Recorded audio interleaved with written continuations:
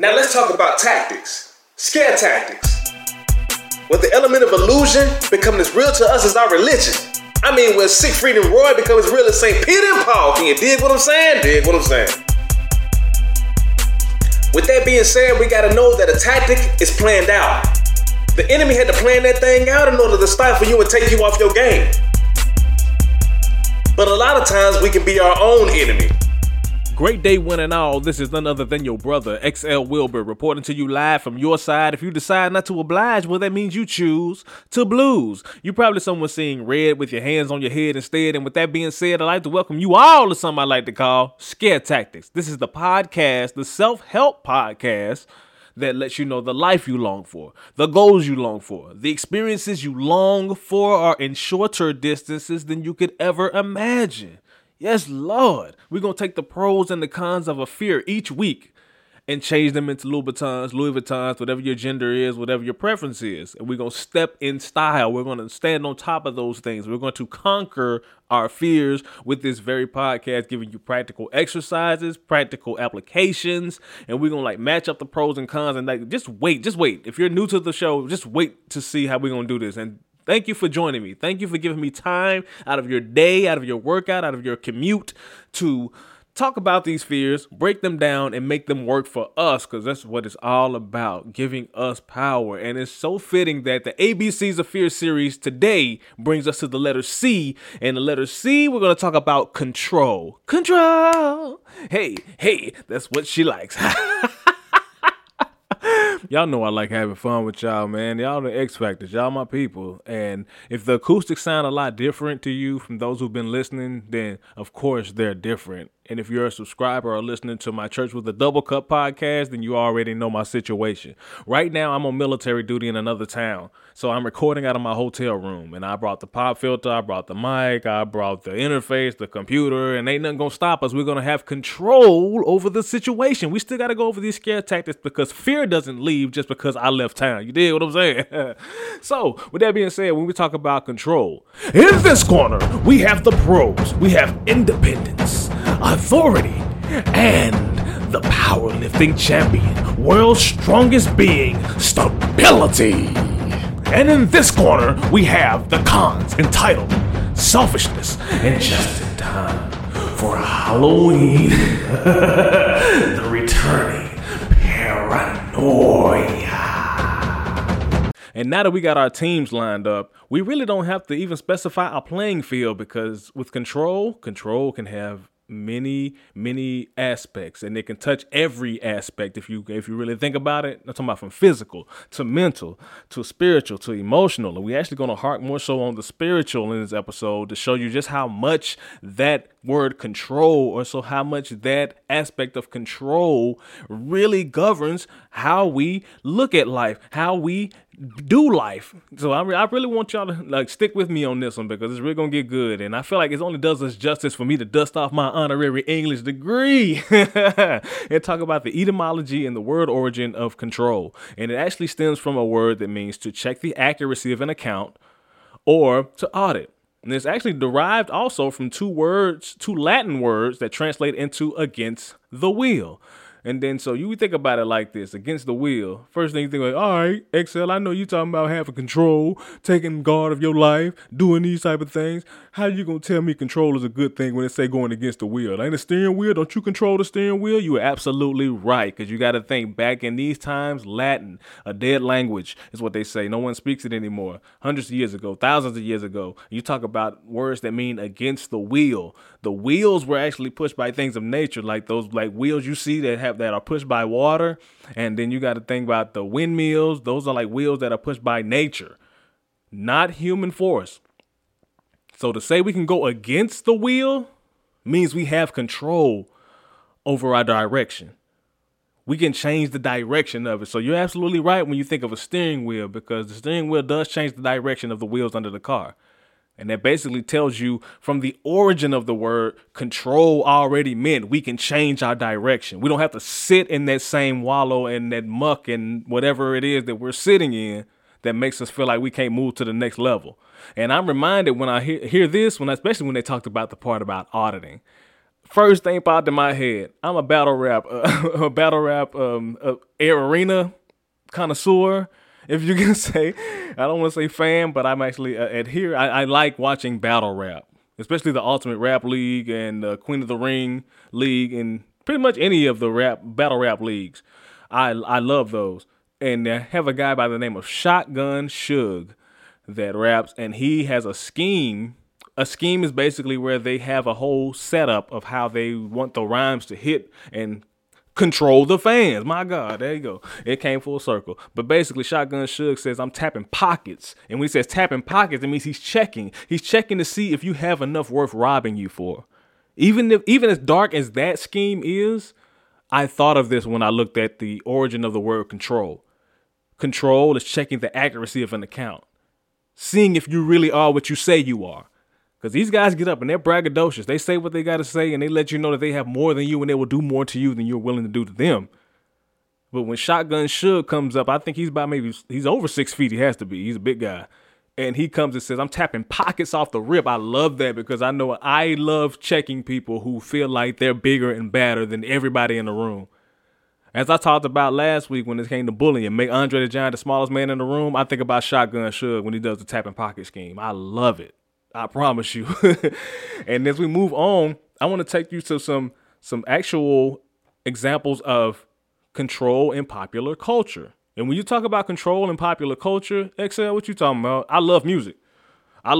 So you know what I thought about when this subject hit me to talk about this week? I already sung one of them, Control, by Janet Jackson. And the thing about it is I had never seen the video before, and I probably know why, because it was made the same year I was born in. My goodness. And I watched it, and I basically seen that she was wanting independence, one of the pros of control to begin with. She was wanting independence from her parents, and she looked like a little girl too. She had just stepped off the set of Good Times into this video. It was crazy.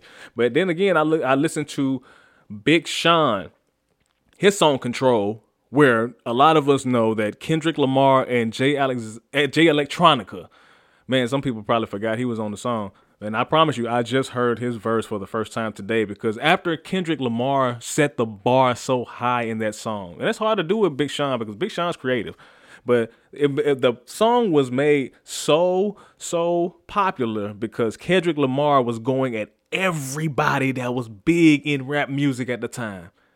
He went at everybody. He said, I am friends with all you guys, but I am trying to conquer your crowd. I'm trying to take your fan base. He's tapping pockets just like Shotgun Suge was saying. And the song was called Control. He took so much control over that song that people forgot it was Big Sean's song and forgot that Jay Electronica was on it. That's got to be some control when you on there with 2 other people of notoriety and they still forget that it's their song or that you're on it. And I like Jay Electronica's verse, actually, because it talks about faith. It's faith-based. And I liked it. But at the same time, Kendrick Lamar had so much control over the song Control with his narrative that, we can only take an example of that and run with it. You have to change the narrative. You have to have that control. When you have that control over what it is people see about you and what they think about you and what you think about yourself to start off with, can't nobody tell you nothing different. Now, there are cons to control as well, and we talked about that. Your sense of entitlement, your selfishness. You can get in that space, but if you stay humble, but you know you got control over your own life and nobody has control over it, you definitely can say what you got to say and back it up. My God. So there we go with that. And we're going to go. I'm going to do something different this week, and I hope you guys are cool with this. And when I talk about, I usually have quotes to back up what I say to help us apply these things. So when we talk about control and how we fear control sometimes, and we fear we don't have enough control, I chose to go to scriptures in the Bible. And I'm going to pinpoint each one of the pros we have: independence, authority, and then we have the stability. And I have a verse, scripture, something out of the Bible that's actually going to explain this, and just watch how it explodes. So when we talk about independence, we talk about Romans chapter 6, verse 16. Don't you know that when you offer yourselves to someone as obedient slaves, you're slaves of the one you obey? Whether you're slaves to sin, which leads to death, or to obedience, which leads to righteousness. So that means either way, if we offer ourselves as somebody who submits to whatever it is, whether it's for good or whether it's for bad, is what it's saying right here. We offer ourselves up as slaves, whether it's for good or for bad, whether you think you're in a right place or whether we know it's the wrong thing, whether it's our vices that we choose to beat ourselves up about, or whether it's something that we feel like we're making a difference with.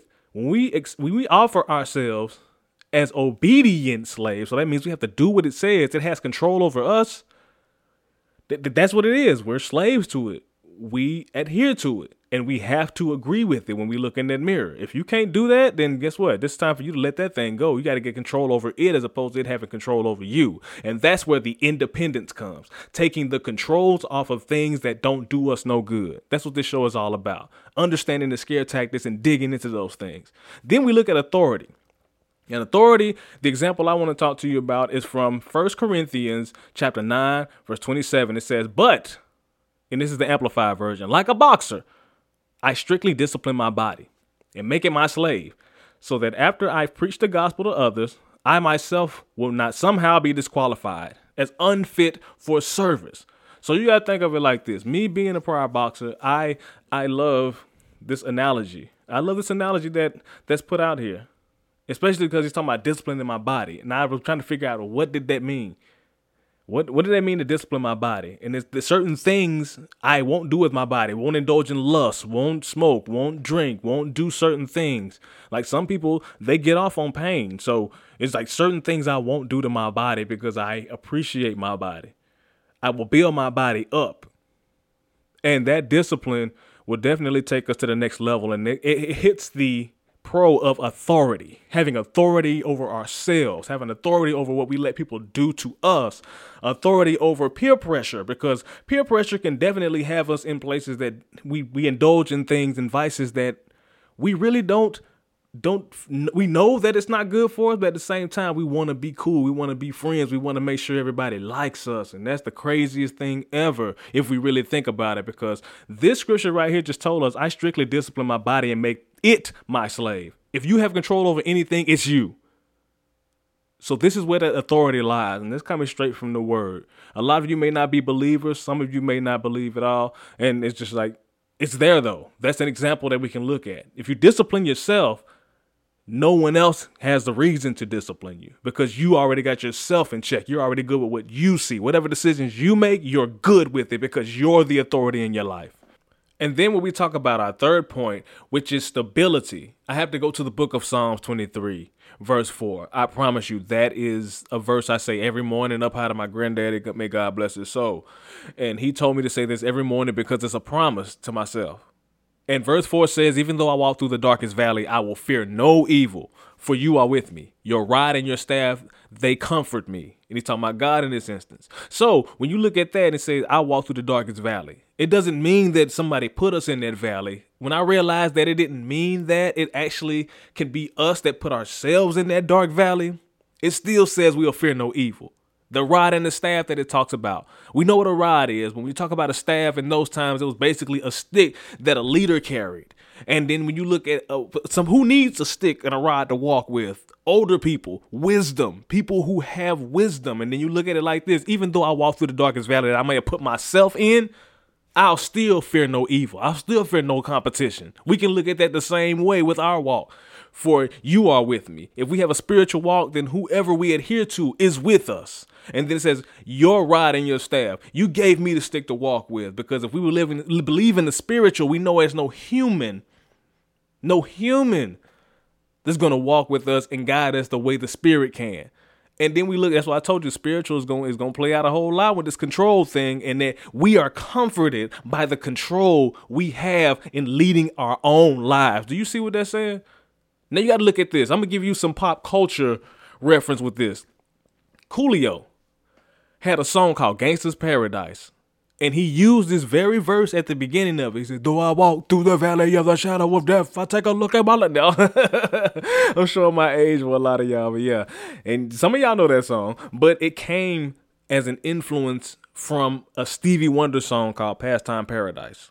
And it blew me away because the Pastime Paradise song talked about everything that was taking us down and was causing us pain, living in a pastime, doing things that weren't going to get us ahead in life. At the time that Stevie Wonder made this song, he was talking about that way back when. And then decades later, Coolio takes the influence of that song and starts his song off with knowing that pain, knowing that this was the things that were taking us down, with that same thing in mind, and said, though I walk through the valley of the shadow of death, take a look at my life, realize there's nothing left, because I've been blasting and lasting so long that even my mama thinks that my mind is gone. So the person that gave us life thinks that we're out of our minds. But even with that kind of pain, we start off knowing that even though I walk through the valley of the shadow of death, I will fear no evil. I will fear no evil. That's motivation within itself. That shows you what control is all about. And control starts spiritually. Just like last week we talked about the solution for bullying is internal, control starts spiritually. And that's why I use 3 scriptures as opposed to 3 human quotes. Because of this very reason. The key to control and having it is spiritual. No one can manipulate your spirit unless you let them. Then we have an actual undercard for today. We had our pros and our cons, and we had them give their matchup, but we actually have an undercard for today. And anybody who knows about the fighting world, an undercard is the match right before or the matches leading up to the main event. And we got a goodie for this one. I told you control. Control hits all aspects, so we got an undercard. And the undercard it had to be titled The Power of Control. Check me out. So when we define the word control, there's a noun and a verb. Control can be a noun or a verb. So when you look at the noun definition of control, the power to influence and direct people's behavior or the course of events. But then you took the verb one, take into account an extraneous factor that might affect results when performing an experiment. Now, take that verb one again. I'll break it down for you. Take into account, consider an extraneous factor that might affect results, something that could affect how the outcome is when performing an experiment, something you really don't know how it's going to come out. But you're considering how it may come out. Look at this like this. A verb is supposed to be an action, right?